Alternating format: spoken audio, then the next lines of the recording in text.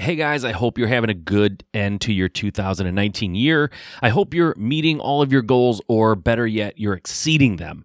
But if you're not, I want to hear from you. I want this podcast to not only deliver value to you every week in the form of interviews and content that I provide to you, but I want to make sure that that content and those interviews are focused on the subjects and the challenges that you guys want to talk about and you guys want to know about. So if you could do me a quick favor, shoot me an email at mike@juststartrealestate.com. Make the subject line help.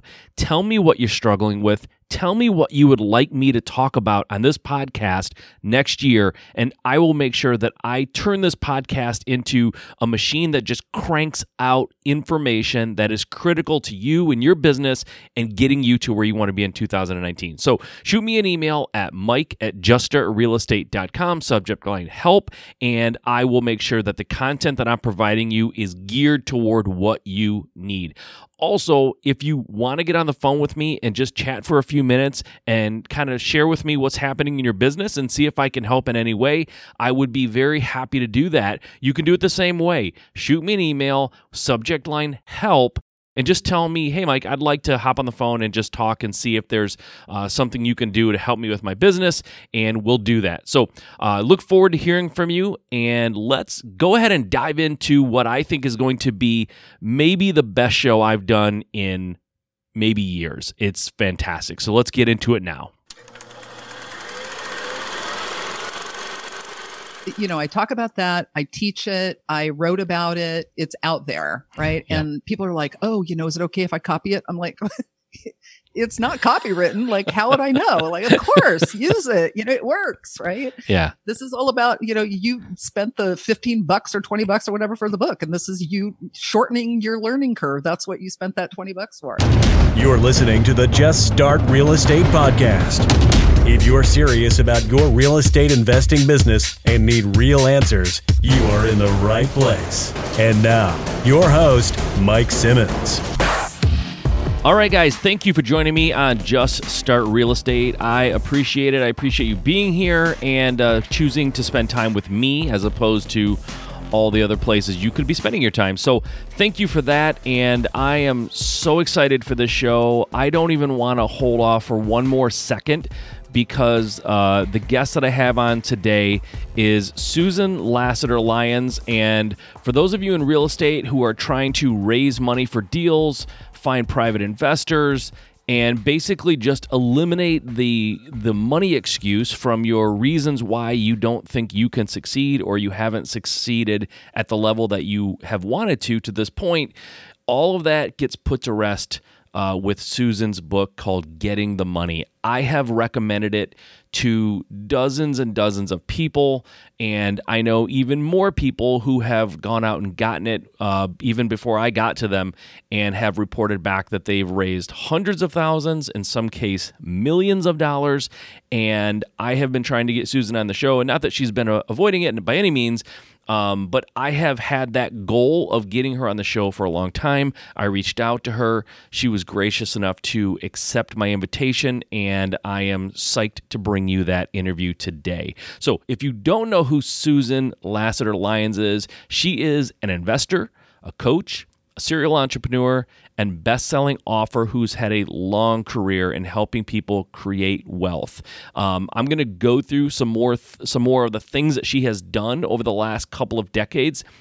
She's the she founded and manages a private equity fund that delivers gains of over $1.1 million to her investors, on average a 12.88 return, advising real estate investors who, as a result of her fundraising framework, have collectively raised more than $400 million in capital since 2004 as a direct result of what she teaches people. She's the founder and editor of Income Investors Academy, a membership site for individual investors seeking double-digit yields in the public and private market. She's also founder and founder and editor of Canavestor's Lab. It's a cannabis investing newsletter and trade alert service. She's the founder and editor of ValueVestor Lab, a value investing newsletter and trade alerts services. Founder and CEO of the Squad Academy, which we talk a little bit about in the interview. It's a full-service content marketing agency specializing in email campaigns, webinars, blogs, and social media. She's also the Amazon number one best-selling author of Getting the Money, which is really what we're focusing on mostly in this interview. Getting the Money is a simple system for getting private money for your real estate deals. She's also the host of Total Returns podcast, a show dedicated to investing tips, tactics, and strategies. She's the founder and leader of One Life CEO, a wealth creation framework and invitation-only mastermind for entrepreneurs, and more than 14 million in online sales facilitated since 2010 from her content marketing strategy, leveraging emails, webinars, and SEO. Wow, it's a mouthful. And that's just what she's done in the last, 10 to 15 years here. She started in 1990 and has done so much in this industry and been involved in so much. But number one, first and foremost, she's helped so many people raise money to eliminate probably the number one excuse people have for not being a real estate investor. I don't have any money. I don't know where there is any money. I don't know anybody with money. All of that she sort of crushes and teaches people how to do it. So without any further ado, I am very pleased to introduce Susan Lassiter Lyons. Susan, thank you for being on the show. I really appreciate you taking the time to talk to me and be on the podcast. Thanks a lot. It's my pleasure. I'm so excited to be here and to talk about this. It's, you might know, one of my favorite topics.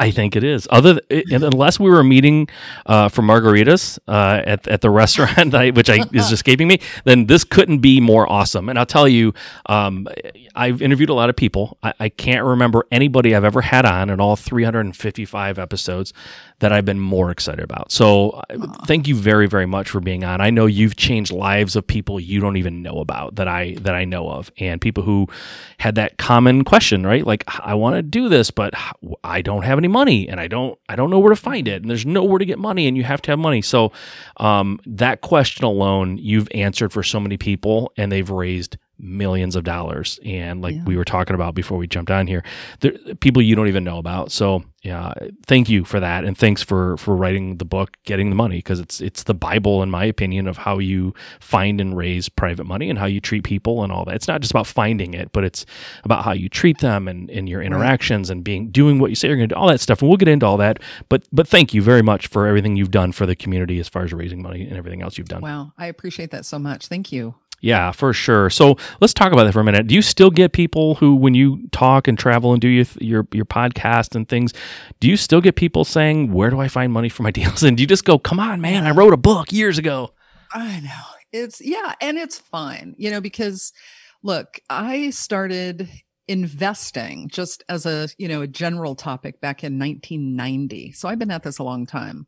And I started investing in real estate specifically in 1994. And I realized very quickly, like in about the first 11 seconds, that, I got a big problem here. Yeah. I need money. Right. And as we know, right, I know I'm preaching to the choir here and to your listeners as well. It's like investment property loans aren't the easiest to get from traditional banks and lenders, and hard money lenders are going to probably eat into the majority of your profits, and they can be difficult to deal with as well. Mm-hmm. So I had to get a handle on that problem really quickly. So I figured, if I'm having this issue, I guarantee you that everybody else is having this issue as well. So I just set about solving my own problem, documented exactly how I did that. And then, people see that you have solved something and everybody wants to know how you did it.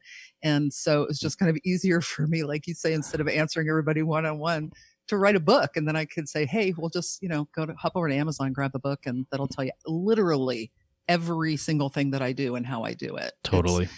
And I can't tell you how many times I've read books like this, people who try to solve a problem or explain a strategy in real estate, and you read the book and it's like they left out everything, right? It's just like a giant advertisement that you're reading. Yeah. Yeah. And so I made a very I made a very strong decision when I wrote the book that this is going to be the definitive book, and I'm not going to hold anything back, because I'm not going to be like, oh, well, if you want the real secret, you have to pay me $1 million.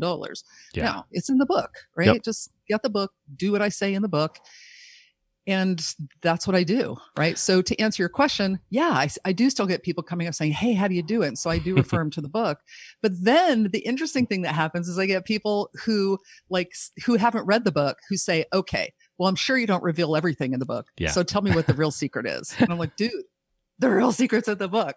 Yep, no doubt about it. And the funny thing too is one of the concepts, or one of the I'll say revelation, but it shouldn't be, but it is, that you talk about early on in the book, is that that real estate's a relationship thing, and you call it relationship financing, right? Mm-hmm. And I think that's one of the biggest things is people go, well, I'm not a big company. Like, I'm not this big nameless, faceless organization. Why would they trust me? And it's like, no, that's why they trust you, because people loan. I've said this to people before, and you've said it in your book as well. You've gotten money from lenders who, on paper, maybe you weren't the one they should have lent to because you didn't have all the experience and you weren't polished or whatever, but they liked you and they identify with you and they want to work with you because on a personal level, they connect with you somehow. And I've gotten more money. I've raised more money that way, like by just people liking me or liking my wife more likely, but identifying with us a little bit. We had a lender one time that said, you know why we lent you money? We were in a room with investors that had far more experience back when I started.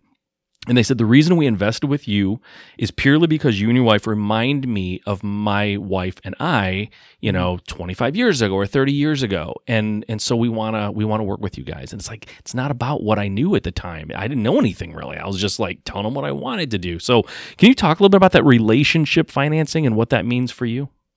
Yeah, and I love you sharing that story, because that happens so often. And it's happened to me, and it's happened to countless other people that I've chatted with about this process as well.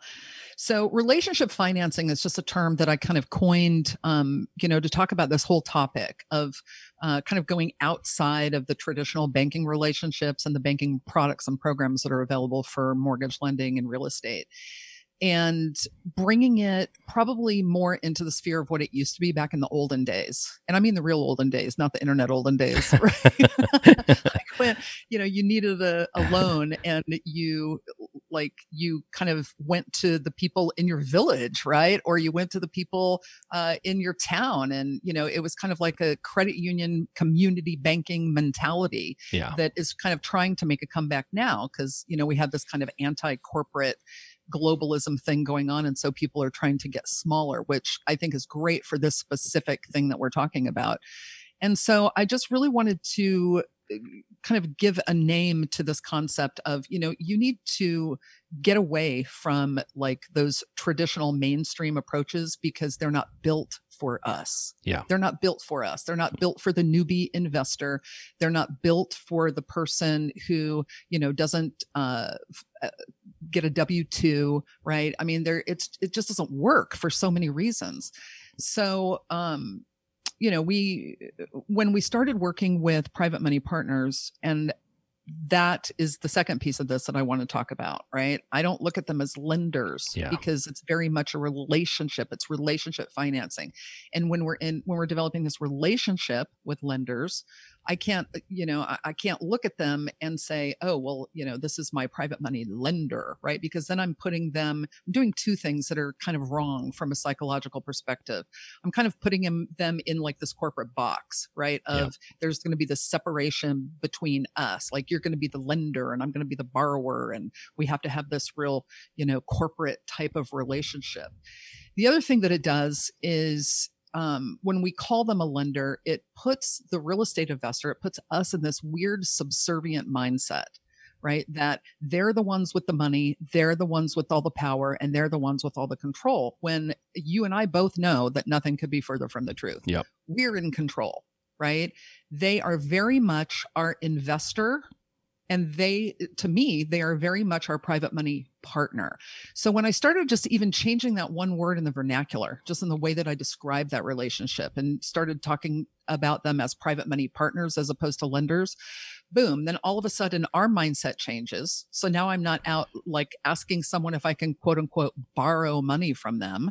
Now I'm out there saying, hey, I'd like to share with you an opportunity to make money with me Yep. and for you to leverage our relationship for profit. It's Yeah. a very different conversation, and it's huge for your mindset. It's huge for your mindset. It's so important. It's so true. You mentioned in the book at some point where it's one of the rules of things that you can do wrong when you're talking, but it's basically that, like, you're out looking for money. Like, I need a loan. I need someone.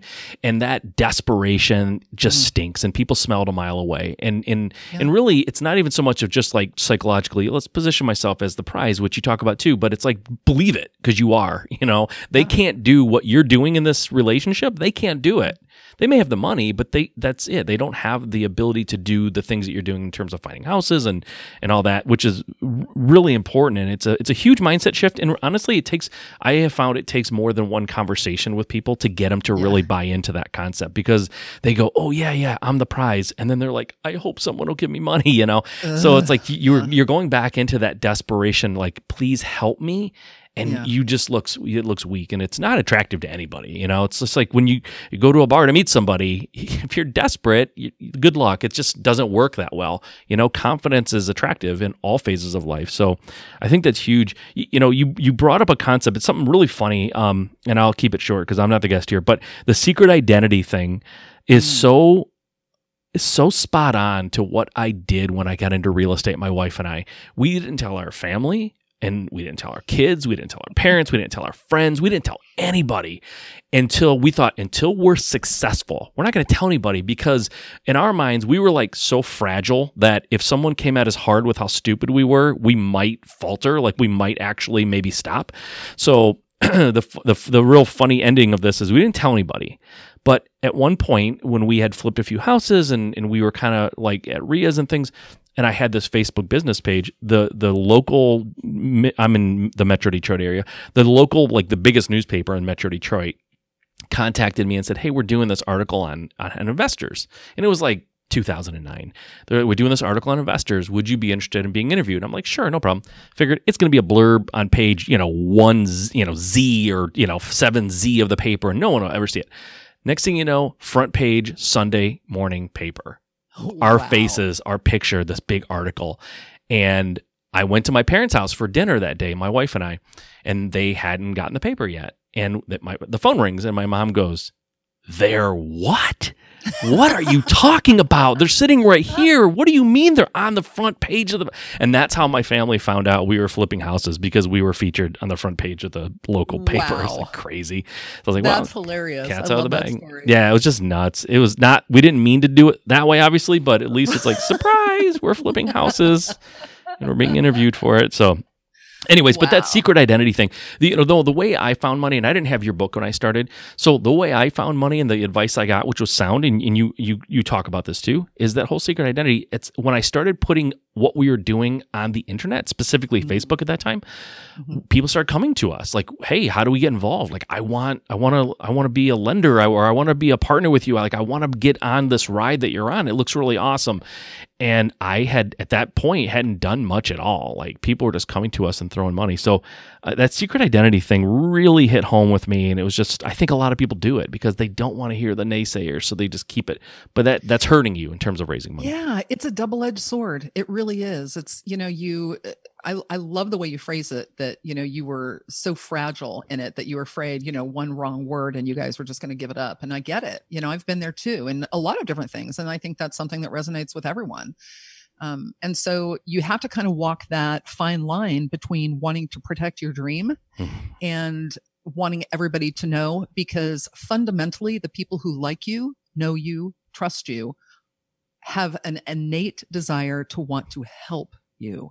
Yeah. Right. Yep. So what you're doing by kind of hiding behind this secret identity, right? Hiding your secret identity is like, you're not allowing people to do what they do best. And that's help you, right? To connect you with people that can help you, or to bring money to your company, or to, hey, my neighbor is selling their house and can you help them? All these types of things happen magically, right? When people just know what the heck it is that you're doing. And I get it. I understand the reason why people do it, but sometimes I just want to shake them and, If I'm being honest, maybe even give them a nice little uppercut, and say, snap out of it. Exactly. And just like let everybody know, because seriously, that's how you get the best stuff. It's something that I used to talk about, and I don't really talk about it much anymore, but it's exactly this. I used to call it the cognoscente method. And it just means, cognoscente is a word that means expert. And so people used to come to me and say, well, Susan, how do you get all these really great real estate deals? How do you market for them? And I'm like, I don't, right? All I do is tell people what I'm doing online, and then they're automatically attracted to that. It's that alignment. If people see the energy and see the activity and see the results and see the outcomes that you're getting, and honestly, like see the excitement and the passion that you bring to it, they just want to be a part of it any way that they can. And they're going to do whatever they can to help. Are you still, this is a side note, but are you still like doing deals? Or is it all like syndication, bigger stuff, kind of an investor or brokering money? Or are you like finding houses and buying them to hold or flipping them or wholesaling or doing any of that kind of stuff? Is that part of your current strategy? Currently, I don't do any residential at all. Okay. And I should probably zoom out. I don't do any active real estate investing anymore. Okay. So I don't have any residential,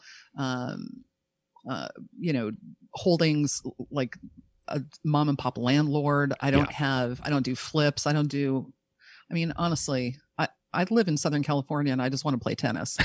So that's the real truth. Yeah, no, I get it. And that's sort of the goal, right? Don't. We don't want to always be like, I got to get out there and get that next deal or I'm not going to be able to eat. Like, that's not really the point. I don't think anybody goes into it with that in mind.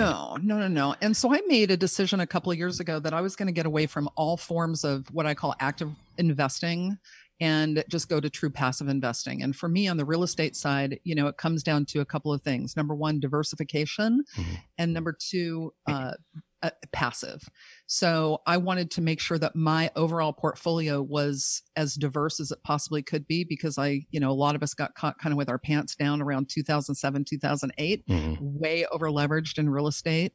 And so I immediately got rid of all my residential holdings and focused just on at that time, multifamily syndication, because I was able to leverage my skill set right into deals. People, because the problems that the smaller investors have and the newbie investors have when they're trying to raise $100,000 or whatever to buy their first house is no different, right, than an experienced investor who's trying to raise $150 million for their next multifamily development project in downtown LA. Right. Everybody needs money. So don't think that just because, you're going to have more experience or you're going to have a bigger portfolio or you're going to be more connected or more skilled at this, that suddenly your money problems are going to disappear forever, because they don't. Right. So I have a special skill and I'm able to kind of leverage myself into these larger syndications because I can help people get money, right? I can kind of bring the ability to raise capital, how to structure the private placements appropriately, I've got a lot of hedge fund connections from back in the day that I can, bring other money into just because I say, hey, I'm with these guys. So there's a certain level of expertise, kind of going back to that cognoscente method, right? I have a certain level of expertise that I can bring to a deal, and I can leverage that with very little effort on my part and not bringing a single penny of my own money. So I'm in, I'm done, and then I just kind of sit back and collect the paycheck forever, and that's what I like. That's awesome. And it kind of dovetails into what I want to talk about next. You talk about don't look at yourself as full-time or part-time, look at yourself as big time in the book, right? And that's kind of what you're talking about, I think, there a little bit. It just don't look at this as a little hobby or something you do. Just if you're going to do it, do it. And shoot a little bit higher than that. And I think that's how people can escape that rat race that we kind of get into when we start. And some people love it. Some people love living that's just, they love it. I've talked to people, and I'm part of a mastermind too. And people go, they want to scale and they want to grow, and I want to have this big business. But they're like, but I love the work inside the house. Well, listen, you're only one person, so you can't scale just you, right? You have to bring in a team, and you have to step out of that if you want to own a business that's bigger than just you. But I like that concept of big time. Is that something you did right from the beginning? Were you I know I want to be big time, or did you start off I'm part time and I'm not? I don't tell people I'm an investor. I think you did kind of start that way. Is that accurate or? It's totally accurate. Yeah. You know, I was the car rental girl. I went straight to work in the car rental industry when I was I was 19. So I was maybe a sophomore in college, I guess. And, I worked at Dollar Rent-A-Car for 5 years. And then I worked at Hertz for seemed like forever. I think it was only maybe 11 years or so. But for me, the way that it happened was I was working at Hertz and, kind of researching ways to make money. And so we were doing a lot of different things. One of the first things we did, I studied tax lien investing. So I kind of inadvertently did a syndicate where I just went to work and told my friends, all right, everybody, tomorrow bring all of your money and I'm going to take it. And then I'm going to go to the tax lien auction at the county and we're going to buy these tax liens and we're going to make 16% interest. And so how's that sound? And they're all like, okay. So I was like, ooh, that was easy. So we got these 4 liens and 3 of them paid off. And I was like, wow, that was very cool. Right. Yep. And then one of them didn't pay off and we ended up applying for the treasurer's deed. And we're the proud owners still of this ridiculous piece of vacant property in the middle of nowhere in Colorado, which is, I keep it as a lesson to always do my due diligence. And then it just kind of mushroomed from there. And I remember thinking, well, this might be a nice part-time thing, right? Because at that point I was all in and on the fast track at Hertz corporate. Yep. I mean, I was gunning to go to corporate, and which I did. And I found myself at the corporate headquarters back east. And then I was on the road for 3 weeks a month. I was a national sales trainer. And so I spent a lot of nights alone in hotel rooms in strange cities, watching weird late night TV. Yeah. And who did I see? Carlton Sheets every night saying how to invest in real estate with no money down. And I'm like, all right, I'll buy off on that. So did you buy the CDs or the tapes or whatever? The VHS. Oh, tapes. That's awesome. Yes. That's awesome. We're talking about old school now. Oh, yeah. Yeah. So I got the VHS tapes and started looking at it. And I thought, well, I'm doing all this traveling anyway. I might as well, make it interesting because I have all this time. And then it just kind of mushroomed from there. I ended up leaving Hertz, kind of golden parachuted out of there after we went public.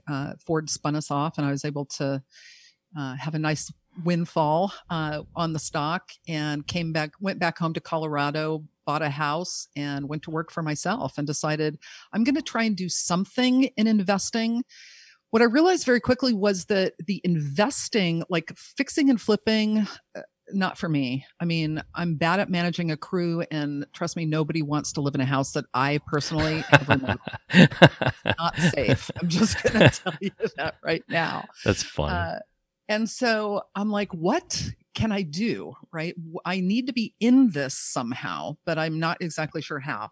And it was always about the money, right? So I decided to open up a mortgage company, became a licensed mortgage broker, and my whole mortgage company was focused just on financing and funding for real estate investors. Oh. We didn't do any primary residence mortgages or anything, no second homes. It was all investment. And nice. So because we specialized that way, obviously, we got a lot of clients.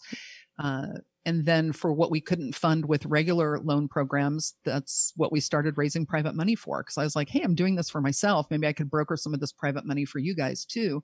And then that ended up mushrooming into a full-on private equity hedge fund that I managed for a couple of years. And we were making hard money loans out of that fund. Nice.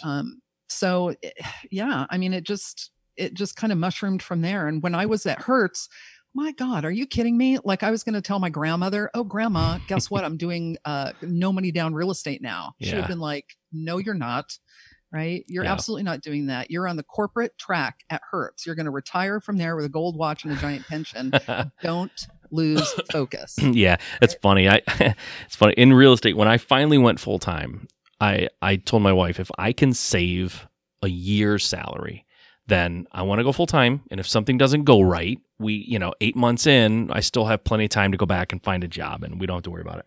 So I did that. I got into real estate later in life. Had some life events derail me, but at the end of the day, I was close to 40 basically, and I'm like, well, I'm going to tell my parents. They're super union, Michigan automotive, pro union kind of a thing.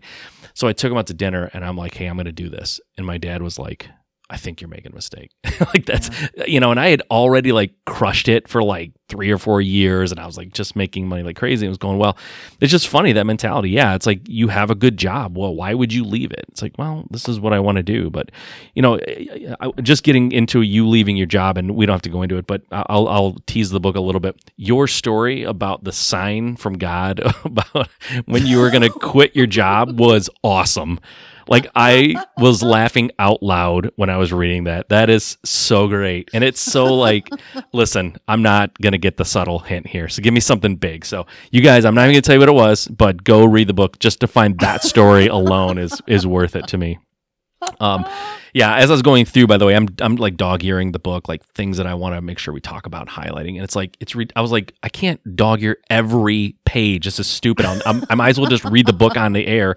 But just lots of great stories. And what I loved about it too is you're so like real. And I know people tell you this, but like you're so relatable. It's like, I don't feel like I'm reading this book of this professor who thinks I'm a moron. It's just like, we're kind of both doing this, and this is what I did.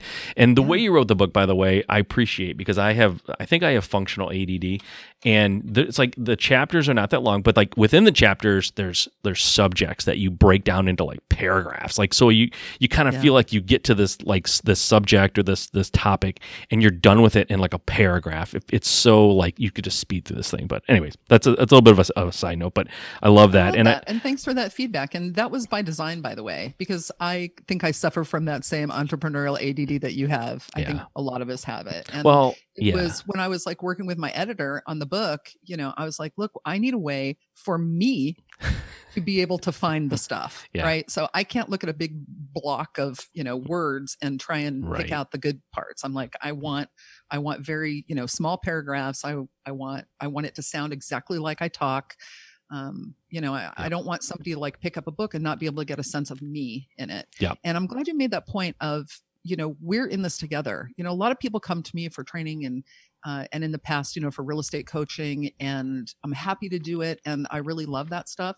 But there comes a time like, as you get better and better at what you do and more people start coming and people start learning about you, they kind of put you up on like this weird pedestal of like, oh, you're the expert and you've really done it. And right. I remember being at an event one time and like people waited in line to get pictures with me and get autographs. And I was like, what the hell? Like, what is even happening right now? Right. And I was like, people, no. Like, I'm you, right? The only reason why I wrote a book and why you're reading my book to learn from it, and why you're not like where I am right now, is because 2 things. 1, I started a little bit earlier, and 2, I was on a friggin' mission, right, to dial this thing in and to get it done. Yeah. We're all in the same boat, right? Mm-hmm. We've all had to, at some point, we're all going to have the same experiences. My goal with writing the book was to shorten the learning curve and to eliminate some of the yuckier experiences with regard to funding projects. Right. That's it. Yeah, that's awesome. And I love the quotes that you put at the beginning of the chapters. And there was one, I don't remember what chapter it was, but life begins at the end of your comfort zone. It's so cool. Mm-hmm. It's so great, because I think sometimes people want to do not just finding money, but they want to build a business and they want to have all these things, but it's like, they don't want to change their daily routine. Like, I want to watch Netflix for 5 hours and I just want to hang out with my friends. Like, well, that's fine, but you're never going to get where you want to go. Tell me about, you talk about elevator pitch, and in yours, you mention it. I don't know if this still is, but you mention it a lot in the book, that I put together lucrative real estate deals so my partners make safe, consistent profits. Very succinct, follows a formula. How important it is for people to have that when they go to talk to people about money. Oh God, it's huge. It's everything. Seriously, it's where it all starts. You have to have something that gets people curious about what they're doing enough to say, hey, tell me more about that. Right. So that kind of mission statement, or really a value statement, you can call it an elevator pitch, you can call it whatever, but right. I kind of call it like a value statement, because that's the value that I put into the world. Right. I do help people do that. It was a way for me to find people who were going to be in alignment with that message and who wanted to learn more, because an interesting thing happens when you say that. And trust me, I've tried all sorts of different versions of this. And when I first started, people were like, so, what do you do? And it was like word vomit. Like I was just reciting War and Peace, and and then the people's eyes were glazing over and they're like looking for a way to run away. And I'm like, oh my God, like I can hear myself talking, and even I'm like, what is happening right now? Shut up, quit talking, It's the world's most boring speech. Yeah. So I worked on it, and that was, the very dialed in message. And it was just honestly the one that got the best reaction from people. Their head would kind of snap, and, they would focus and they'd say, wait a minute, what did you just say? Oh, well, how can I get involved in that? Or how can I be a part of that? Or how exactly do you do that? And so it's just a way to initiate that conversation. Yeah. It works really well. And I have a funny story for you with regard to that too. Okay. So I was, I talk about that. I teach it. I wrote about it. It's out there. Right. Yeah. And people are like, oh, is it okay if I copy it? I'm like, it's not copywritten. Like, how would I know? Like, of course, use it. It works, right? Yeah. This is all about, you spent the $15 or $20 or whatever for the book. And this is you shortening your learning curve. That's what you spent that $20 for. So anyway, we were living still in Denver. I live in Southern California now, but we were still in Denver, and we went to a holiday party, a big kind of fancy soiree. Like, you have to get dressed up, and there are fancy people there, blah, blah, blah. So they had it catered, and they had a bar. And so I went over to the bar, and the bartender was looking at me really funny. And I'm like, what's up with this dude? Right? Like, whatever. Like, He's like, can I help you? I was like, yeah, I'll have a vodka tonic. So he gave me this big smile, and he's like, wait right here. And he like runs away. And I'm like, oh, great. Now the bartender's gone. He's not, and so I'm like, what is going on? Anyway, he comes back and he hands me his business card. He's a real estate investor. And guess what was printed on the back of that card? That elevator, or that value proposition. That Yeah. That's I was hilarious. like, are you kidding me right now? And he's like, can I just hug you? And I was like, yes. So he came around and he hugged me, and then he gave me my cocktail, and I almost choked because it was like all vodka with like a splash of tonic. Doing you a solid. I know. He's like, I gave you like a triple. And I'm like, oh man, you're going to have to call me an Uber too after this. But it's out there and I love it. That's right? great. That is so great. God, that's so funny. I love that. So, okay. One thing I get to, like, I want to hear I don't want to predetermine anything here. When people ask you, and I'm sure they probably do, when I talk to an investor, someone who maybe I don't know currently what they're getting as a return and things like that, what terms should I offer? Like, how do you determine? And I'm asking a loaded question because I read the book. So, but how do you determine? Answer. I do know the answer, but I want to hear you say it. How do they know what terms to offer someone, and they don't just blurt out 15% because they know they can. Like, how do you handle that? Yeah. So it's such a great question. And this is seriously like the number one question that I get. Well, what do I offer them? What do I pay? What percentage? What do I give them? And so the first thing that I ask in response to that question that they ask is, what can the deal afford to pay? Right. So the first level is doing your due diligence and running the numbers on what your investment is to understand deeply, right?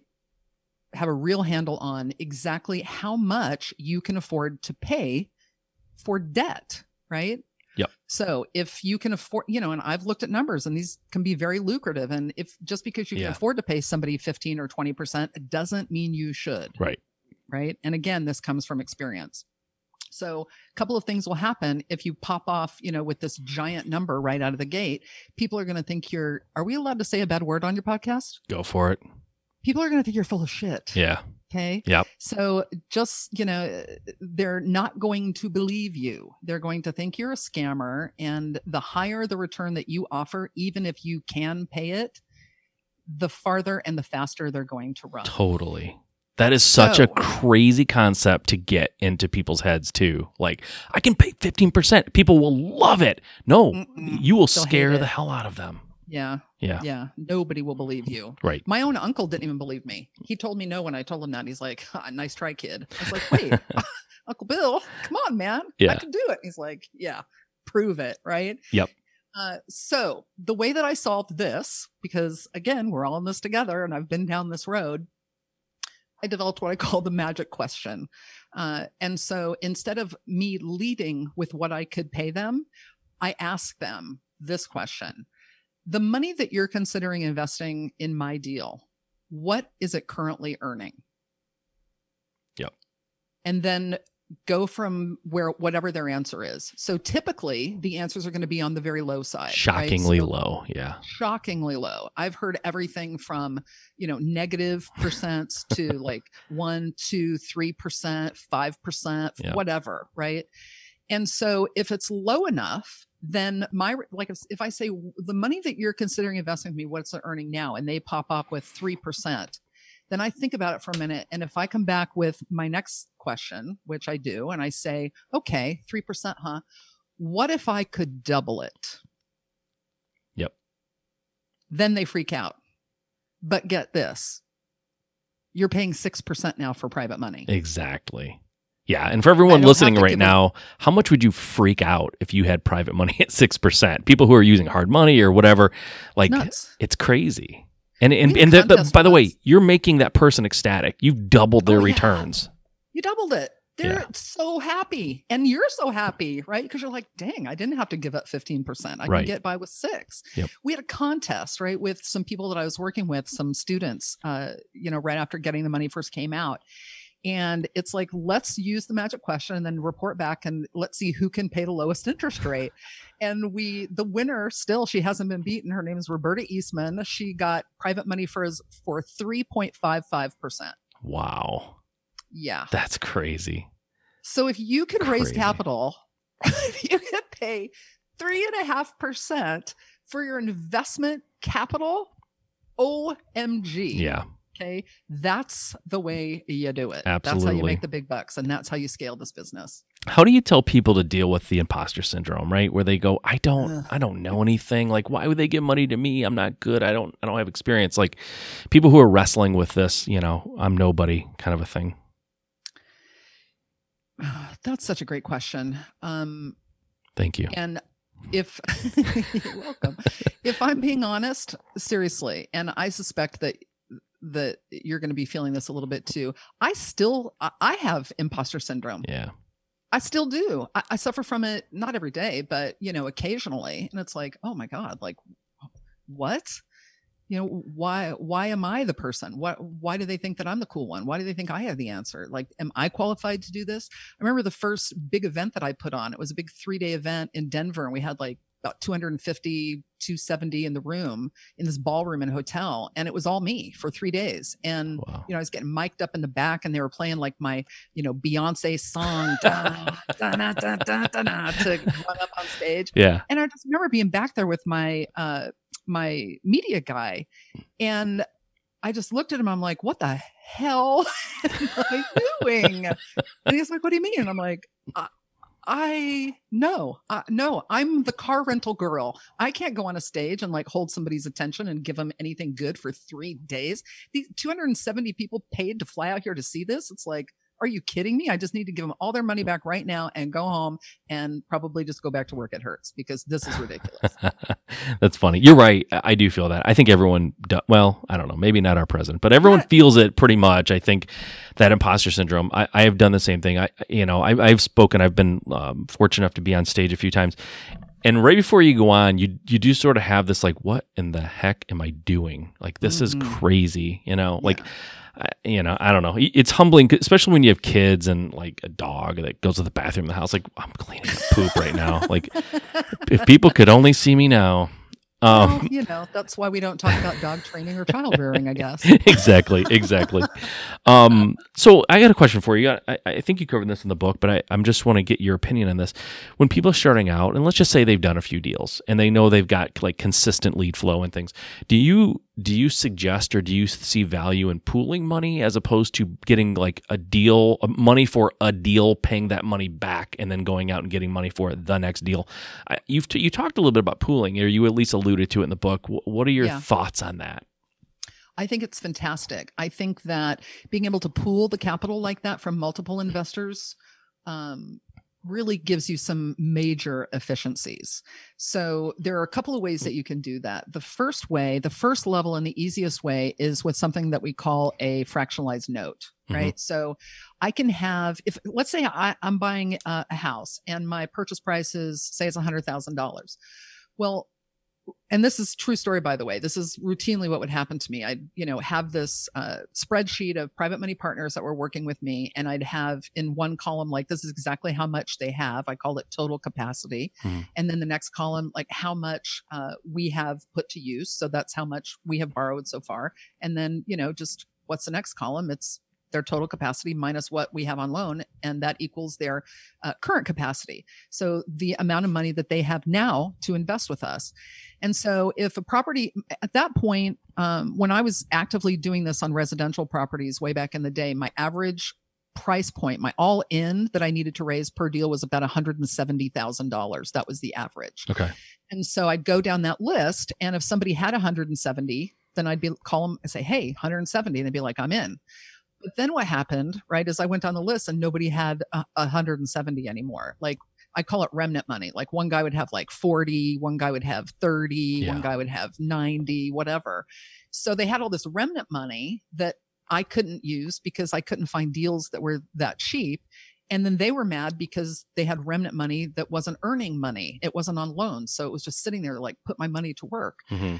So I came up with this mechanism. It's a fractionalized trust deed. So it just means that the deed has, that is the security for multiple promissory notes. And so I would issue promissory notes to each individual investor equal to the amount that they were putting in. And I could have separate terms. I could have separate rates and everything. So if Bob came, I have a $170,000 deal. If Bob came with 50, then I could give Bob 5%. If Jane came with 100, I could give her maybe 7%. And if somebody, a couple other people kind of brought up the rear, I could do whatever I wanted with them. Right. So that's the first level. And that worked really well. But it still wasn't as efficient as it could be, or it could have been at that time. So that's when we went to pooling, and when I put together the fund. The way that you can pool now is just with a fund like that, with a straight up private placement if it's going to be a larger deal, or you can get it done with like a simple LLC by, putting multiple investment partners and yourself in the LLC. They're the members, you're the managing member.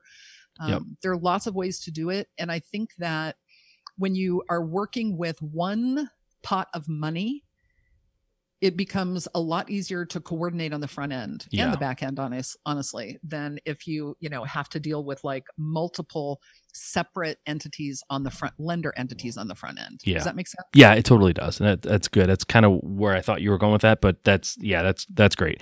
Because I think that you're right. It gets a little bit cumbersome. And frankly, what I find, and I've done a similar thing, is that my lender sometimes gets tired of like, okay, here's your payoff, note, and then send me another note, and then we'll get what I'm trying to think here, a notary, and we'll get this all set up. It's like all this back and forth paperwork. I've had lenders say, can you just hold it, or can we do something where we don't have to keep doing this back and forth with the documentation? It's exhausting, so. Exactly. Yeah. And that's all the stuff that you avoid when you can pool it that way, or even put together a small fund. And honestly, that's what happened with my very first private money partner, Rick. His first deal was done and I was getting ready to pay him back. And I was so proud.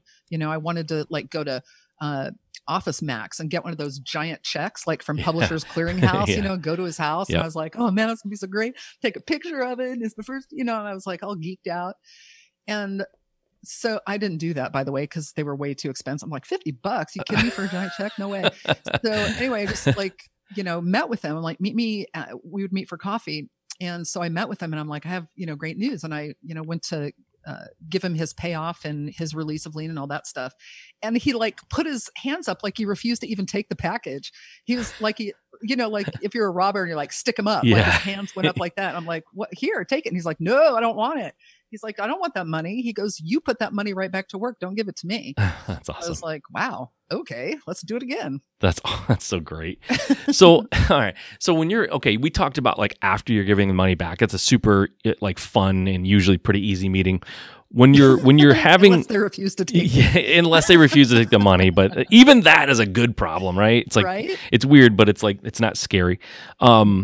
When you're talking to people for the first time, or you're kind of presenting the opportunity to them, you mention in the book the 5 presentation flaws, which are, and we'll just kind of go through them quickly here. Too much detail too soon. We talked about that, right? Just or just puking all over information over them, which I did, and a lot of people do. They feel like the more information you give them, the better, and it's not that. It's not the case. You're going to scare most people.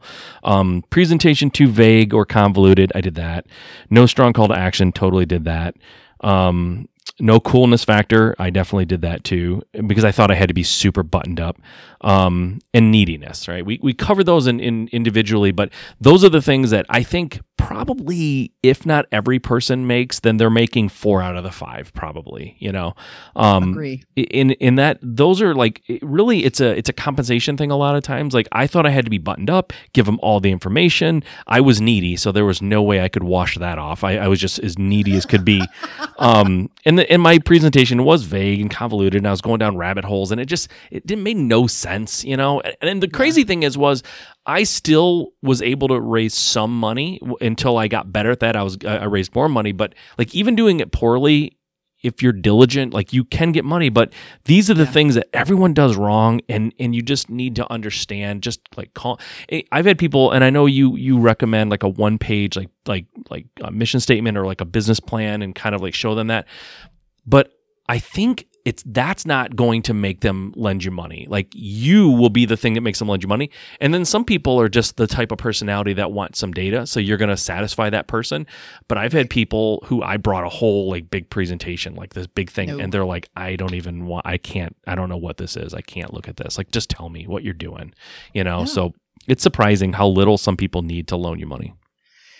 It's downright shocking, honestly, sometimes. But yeah, our initial kind of discussions with these potential private money partners, right? You're not gonna, again,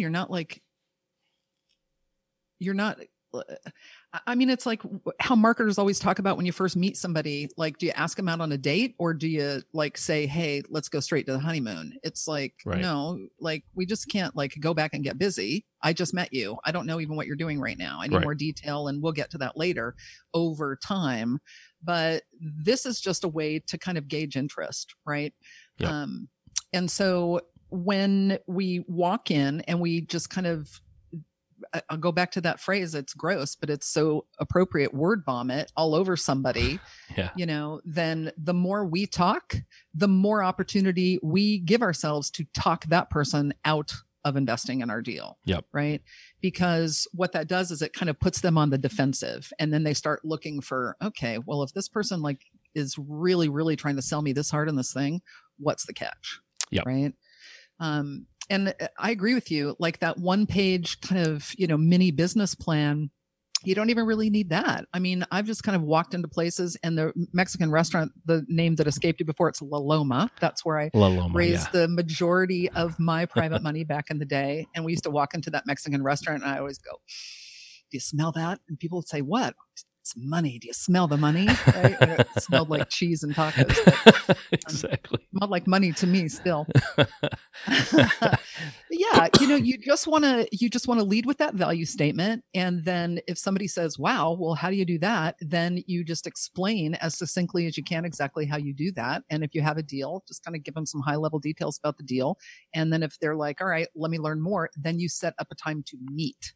Right. Yeah. And then in the meeting is when you're really probably going to go over more of the details and the terms of the deal, the interest rate, the maturity of the note, and the payback, and all those details that they need to know, and have them sign your agreement, and you're off to the races. So it's really a super simple process. But you're right; those are the 5 ways that you can completely sabotage your deal.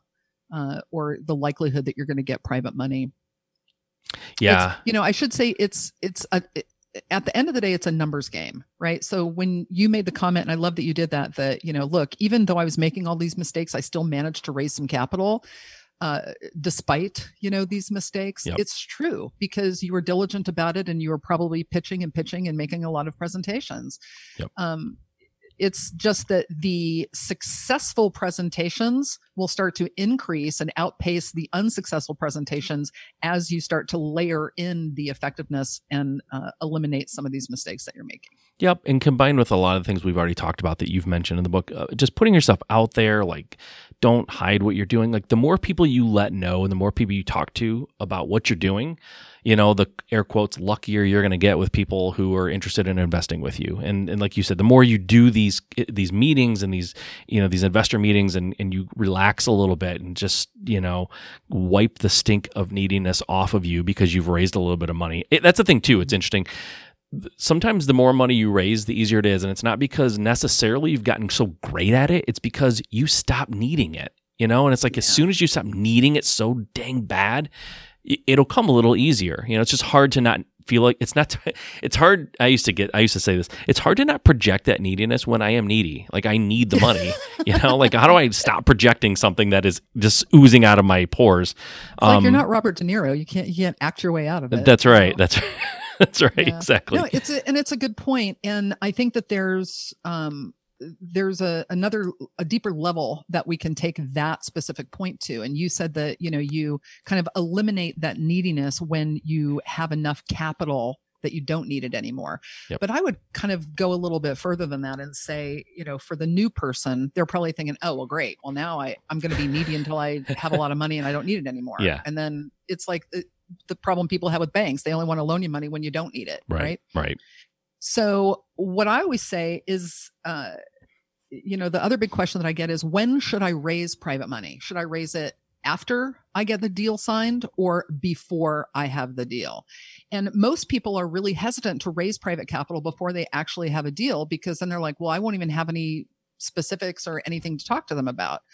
But here's the thing that I discovered. When I started raising capital before I actually got a deal, the neediness automatically went away. Yeah. Because what happens is if you raise capital only after you sign a purchase agreement, then the clock is ticking on your earnest money, right? Yep. You got typically 14 days in order to pull together the funding. Yep. Well, now you're running around town like a chicken with your head cut off, right? And there's no way you're going to be able to not act needy, because you're going to be covered in neediness. You are needy. Totally. And maybe worse, you have 14 days to pull together funding, but a lot of times you only have 24 or 48 hours before that you can just get out, before you have to give them the earnest money, right? Yeah, so you're putting Sure. down that earnest money, and for some people that's might as well be $1 billion. That's all they have.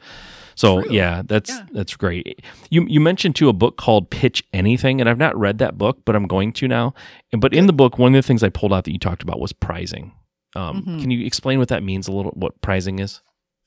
Absolutely. So Oren Klaff, he's a friend of mine, and he basically does what we do, but he does it as a hired gun for companies, right, outside of the real estate space. And so he's somebody that people hire to go and raise private money, and that's what we call it. We call it private money in real estate. They call it investment capital, right, on the VC side, venture capital side. And so that's what he does. He's a hired gun to do that. And he wrote a really great book, as you just mentioned. And one of the concepts in the book that he talks about pricing basically means that we need to understand that the prize isn't the investor, right? So when we're pitching someone, the prize isn't them. Right? Because you kind of alluded to this earlier. What do they bring to the table? The only thing they bring to the table is money. Yep.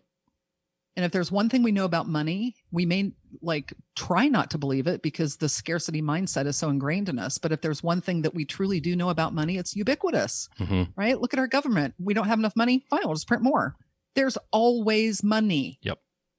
And there's always going to be more money. There's plenty of money, and there is way more money out there wanting to invest in real estate than people wanting to actively invest in real estate. Yeah. You know what I mean? Yep.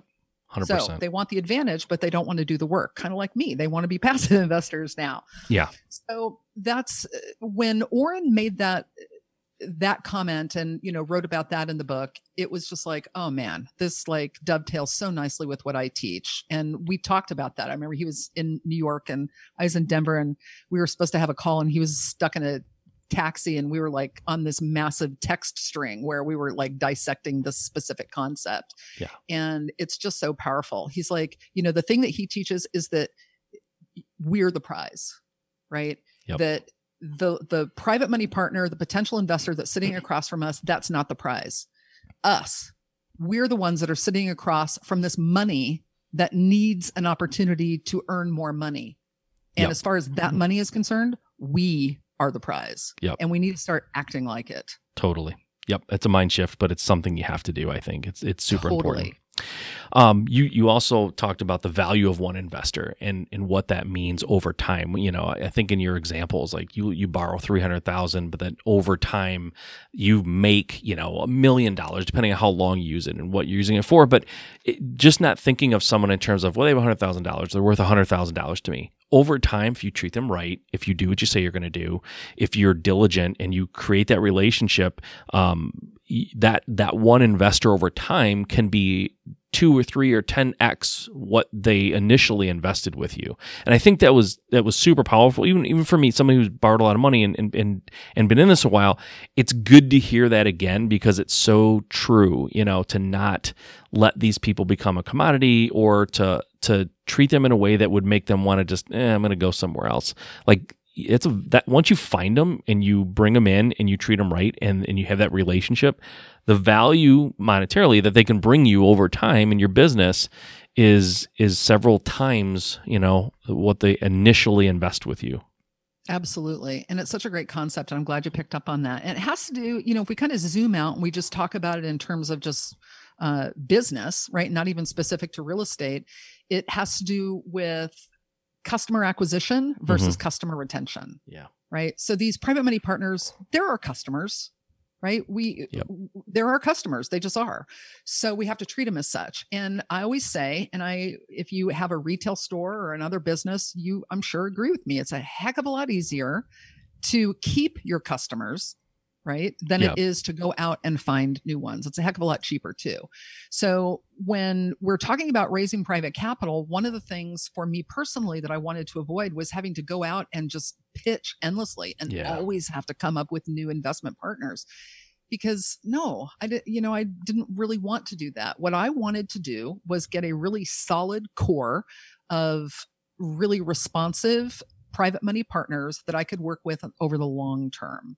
Because I don't want to have to go out and acquire new private money partners. I would rather do what I need to do to retain my private money partners, because then you don't have to go out looking for a ton of them. You can get done what you need with I did everything that I needed to do in my active real estate investing career with maybe a total of 12 or 15 private money partners max. Yeah. And people are usually surprised to hear that.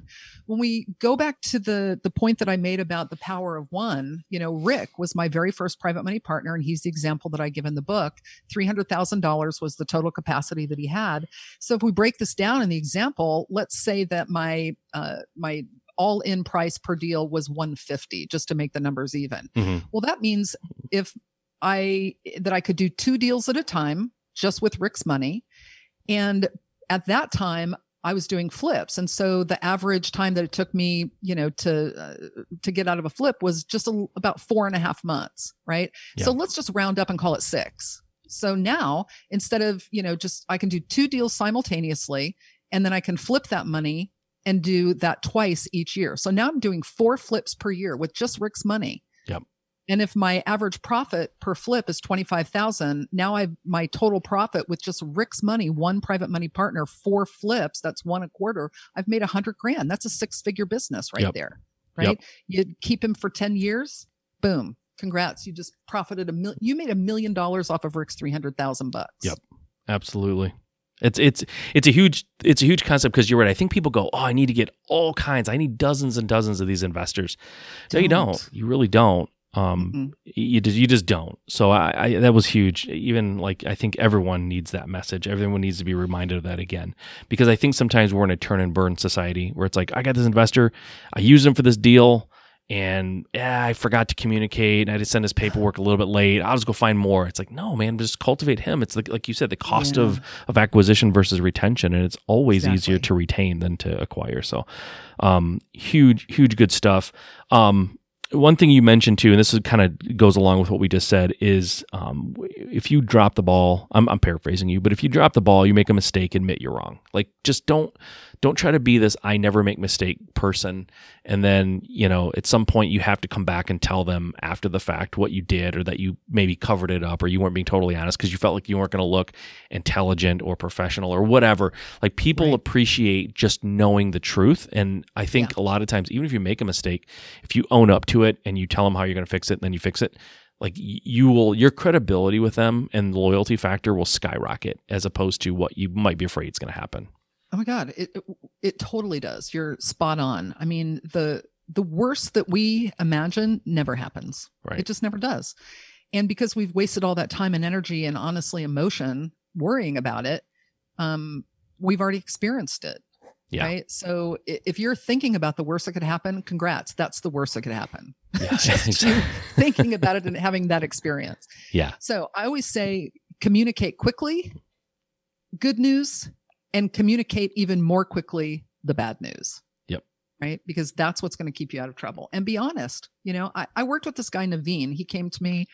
This guy owned like a subdivision in Florida. It was something crazy, like 135 townhomes or something. Wow. And he was from India, and he had raised all this capital from his Indian relatives.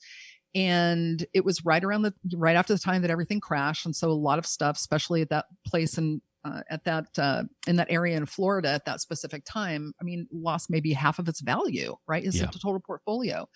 So he was having some difficulty making these debt payments, and he was very concerned about what was going to happen and very concerned about not being able to pay people back. And he had already started to kind of fall behind on some things, repayment to his people.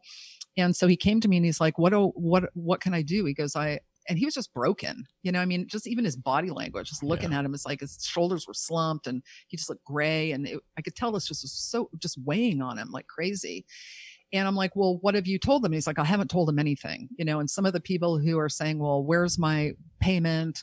I'm not answering their phone calls. And I was like, oh God, that's like the worst thing that you could do. Right. Yeah. So I'm like, here's what we're going to do. You're going to like reach out to each of them, but you're going to do it in a specific way. It's going to be kind of like a good news, bad news situation, because at the end of the day, he needed more capital in order to get his portfolio right. Yeah. Right. Yep. And so he's like, I just don't know where I'm going to be able to get more capital, because now nobody will loan any more to me because I've already behaved badly with them. Right. And I'm like, okay, long story short, not only are you going to communicate what's been going on to your existing private money partners, as part of that communication, you're going to ask them for even more money for your project. And you should have seen his face when I told him this. He was just like looking for the door, like where can I leave? How can I leave? Where can I run? Yeah. And I'm like, let's do it. So we did it in such a way, we communicated it effectively and we communicated it positively, and we were honest with the people, and the people were so receptive to that. I think out of like all these people that invested with him, there was only like maybe one dude that was like, forget it. Yeah, I want my money back right now. And then we had so much extra capital. We're like, fine, pay him off, right? We'll work with the people who want to be here, who are happy to be here. And it goes back to exactly what I said at the top of this call. The people, if they know what's going on, if they know you, they like you, and they trust you, it's their innate nature to want to help you. Yep. So we just invited everybody to be part of the solution, and they loved it. Yep. That's awesome. That's huge. And so now, long story short, his portfolio, it's a family real estate business that he's turned over to his adult children. And they also started up a property management company so that they didn't, have to pay a third party to do that. Yeah. And I said, well, what do you really want to do with the rest of your life? He goes, I want to build a meditation center and basically be the next Deepak Chopra. And so I'm like, do that. So that's what he does now. Go, man. I'm like, right on, nice, right? Nice. That's awesome. Yeah. Very cool. Well, when I was reading your book, and that was back, I don't know, 4 years ago, I think, when you wrote it. Since then, like, what are you doing now that you're excited about? Like, what types of projects are you working on that people could or should know about, or that you're just excited about in general? So, we left, I had a real estate training and coaching business for many years, and I closed that about 2 years ago. And I just mainly did it because I just was a little bit tired of real estate. I didn't want to do it like professionally anymore. Obviously am still doing it, right? I do still invest, and obviously I have a nice investment portfolio, but it wasn't what I wanted to make my business anymore. Yeah. So closed the business, and we essentially sold everything in Colorado, and we realized one of our dreams. We moved out here to Southern California. We live just outside of Palm Springs. And so Are you jealous that I live in Michigan? I am not jealous. In fact. All right. Darn it. No one ever is. Hey, if we were having this conversation in the summertime, yes, because you guys have some of the most gorgeous lake country I think I've ever seen. That's true. And I live in the desert, so I would be very jealous of you. But in the winter, not so much. Yeah, this time of the year, it sort of sucks. Okay. Go ahead. I'm sorry. I cut you off. No, you're fine. But, so I'm like, for me, I kind of took a step back, and instead of saying, well, how much money do I want to make, or what do I want to make my next career or my next venture? I took a step back and I said, what do I want my environment and my lifestyle to be? And I wasn't happy in Colorado for some of the same reasons that I'm not jealous of you in Michigan. Cold winters. Yep. And, these hips don't lie. They are getting older. And if I want to maintain my ability to play tennis for a long, long time, I need to have some warmer bones. And so we moved out here to Southern California, and I knew that I wanted to do something still in investing. But what I like to do is analyze stocks and other types of income producing investments. So I like to be able, now that I have money, to put my money out into the world so that it earns money. Gotcha. On a 100% passive basis. And so I have a little strategy for doing that. And we put together a little side business called the Income Investors. And, it's a little membership site that people can join. And we talk about our style of investing. About, in a nutshell, it kind of boils down to, we're milking our cash cows as opposed to slaughtering our cash cows. Yeah. Is kind of the premise there. So it's the Income Investors, and it's a lot of fun what we're doing there, building these passive income portfolios. Outside of that, I'm also kind of a serial entrepreneur. I get a lot of opportunity that comes my way, and I enjoy marketing, and I love writing. I've always loved writing. And so I also am a part owner in an online-based content marketing agency. Okay. Where we work with, actually, we have a lot of real estate investor clients that we work with, putting together like email campaigns and webinars and stuff like that. Really? Yeah. So What's that called? Still kind of doing some stuff like behind the scenes. It's called The Squad Agency. The Squad. Okay. So it's thesquad.agency. And so, we've had guys that I used to work with in the business for a really long time say, we're busy doing deals, but we know that we need to effectively communicate with our customers, our private money partners, our buyers, our sellers, our wholesalers, all those people. So, can you help us do that? And so we do put together, nice email campaigns and stuff like that. So, Very but cool. Mostly tennis. Okay. Mostly tennis. Fair enough. Not going to lie. No, that's good. That's good. Listen, you got to a place in your life where you can do that. And that's huge. None of us, I don't think anybody says, I want to go into real estate because you said in your book, like, I just love real estate so much. Even if I had the ability to have free time and spend it with my friends and family, I'm just going to stay. I'm going to flip another house and get in there and do it. Like, we all sort of, I shouldn't say everybody, but I think most people sort of do this so they don't have to do this, at some point. So look, if real estate investing is the vehicle that we've chosen, right, as our path to wealth, then that's fine. Stay on that path until wealth is realized. And that's what I did. It's like, all right, I was on the path, did everything I needed to do. I reached the end of the road as far as I was concerned. And then I wanted a different type of life for myself. I didn't want to work as hard. I didn't want to do active investing. I wanted it to be completely passive because that's what fits best with my lifestyle. Yep. So that's awesome. I just kind of flipped it. Instead of, I spent a lot of years chasing the dollars and just setting these arbitrary revenue goals and trying to find ways to hit those, and then it's just not fun. You lose the passion, you lose the focus. So for me to zoom out and say, instead of how much money do I want to make, it's what kind of a life do I want to live? And then I can work on stuff that I really get excited about that puts great value out into the world. Yep. To me, that's way more fun. That's awesome. I love it. It's a good place to end. Listen, I said it before, I said it in the beginning, and I'll say it again. One of the guests that I have been most excited and looking forward to talking to, because what you've done for people is not theoretical, it's real. I've seen it. I've talked to people personally, shook their hand, talked to them, and I know them personally who've used just the information in your book to transform their business, to raise money, and put them on a path like you're talking about, where they're creating wealth that's changing their life. And for you to do that and be not only that, like a super cool person on top of it, and one of the funnest interviews I've ever done, like, thank you very much for that. And I know I speak for a lot of people when I say thank you very much for putting that out in the world. Oh, Mike, wow. You just gave me goosebumps. You're going to make me tear up a little bit here. That was very sweet of you to say. And I absolutely appreciate you and what you're doing and what you're putting out into the world and how you're leading folks. And I'm just pleased to be here and to, hopefully we've delivered some value to your listeners. And anytime, man. This has been a fun one. Anytime you want to do it again, just let me know. Good. I might take you up on that. I appreciate that very, very much. And I'm going to let you go with that. But again, thank you for being here. Thanks for everything you do. I'm going to, normally I let people give out their information if you want to get a hold of her, but I don't know that that's where you're at right now. I mean, you have things out there where people can find you if they want to, unless there's something you really want to give people, but I'm thinking not.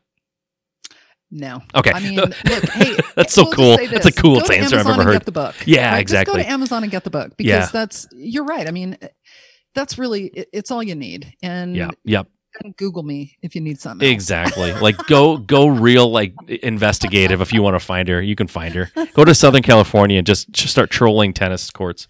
Yeah, just go to Mission Hills Country Club, and I'm usually on court 5. Oh, boom. So. There you go. Wow, that was very specific. She just made it easy for you. Go. Again, she made it easy. Go out and get the book, Getting the Money. It is the book for raising money, period. No exceptions. It's everything you need. Go get it, and you'll find out exactly what I found out too. So thanks again, Susan. I appreciate your time, and have a fantastic rest of your day. Thanks, Mike. You too. All right. Bye-bye. Wow, what a fun interview I had with Susan.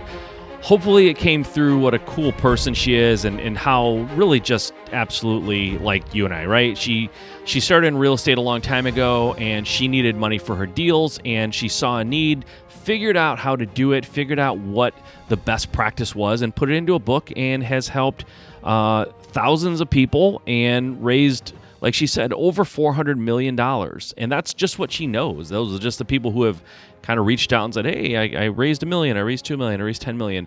And she sort of informally documented that. I suspect she's helped people raise a lot more than that. So this was an interview that I really wanted to bring to you as part of my commitment to bringing you content, interviews, information, tactics, and strategies that are being used to grow a business and grow your business, and what you can apply today that is going to be impactful for you. So I hope you enjoy this interview. Guys, getting the money, man, that's where it starts. You need to have money for your deals, and Susan can absolutely help you get there with her book. So go out and get it and utilize it and start growing that business. There's really no way you can do that until you just get out there and start, right? We talk about it all the time. That's what the show is. It's Just Start Real Estate. It's called that because you have to just start. Get out there. Start raising money. Start finding deals. Grow your business. Realize your dreams. Guys, until next time, get after it. We'll talk to you soon.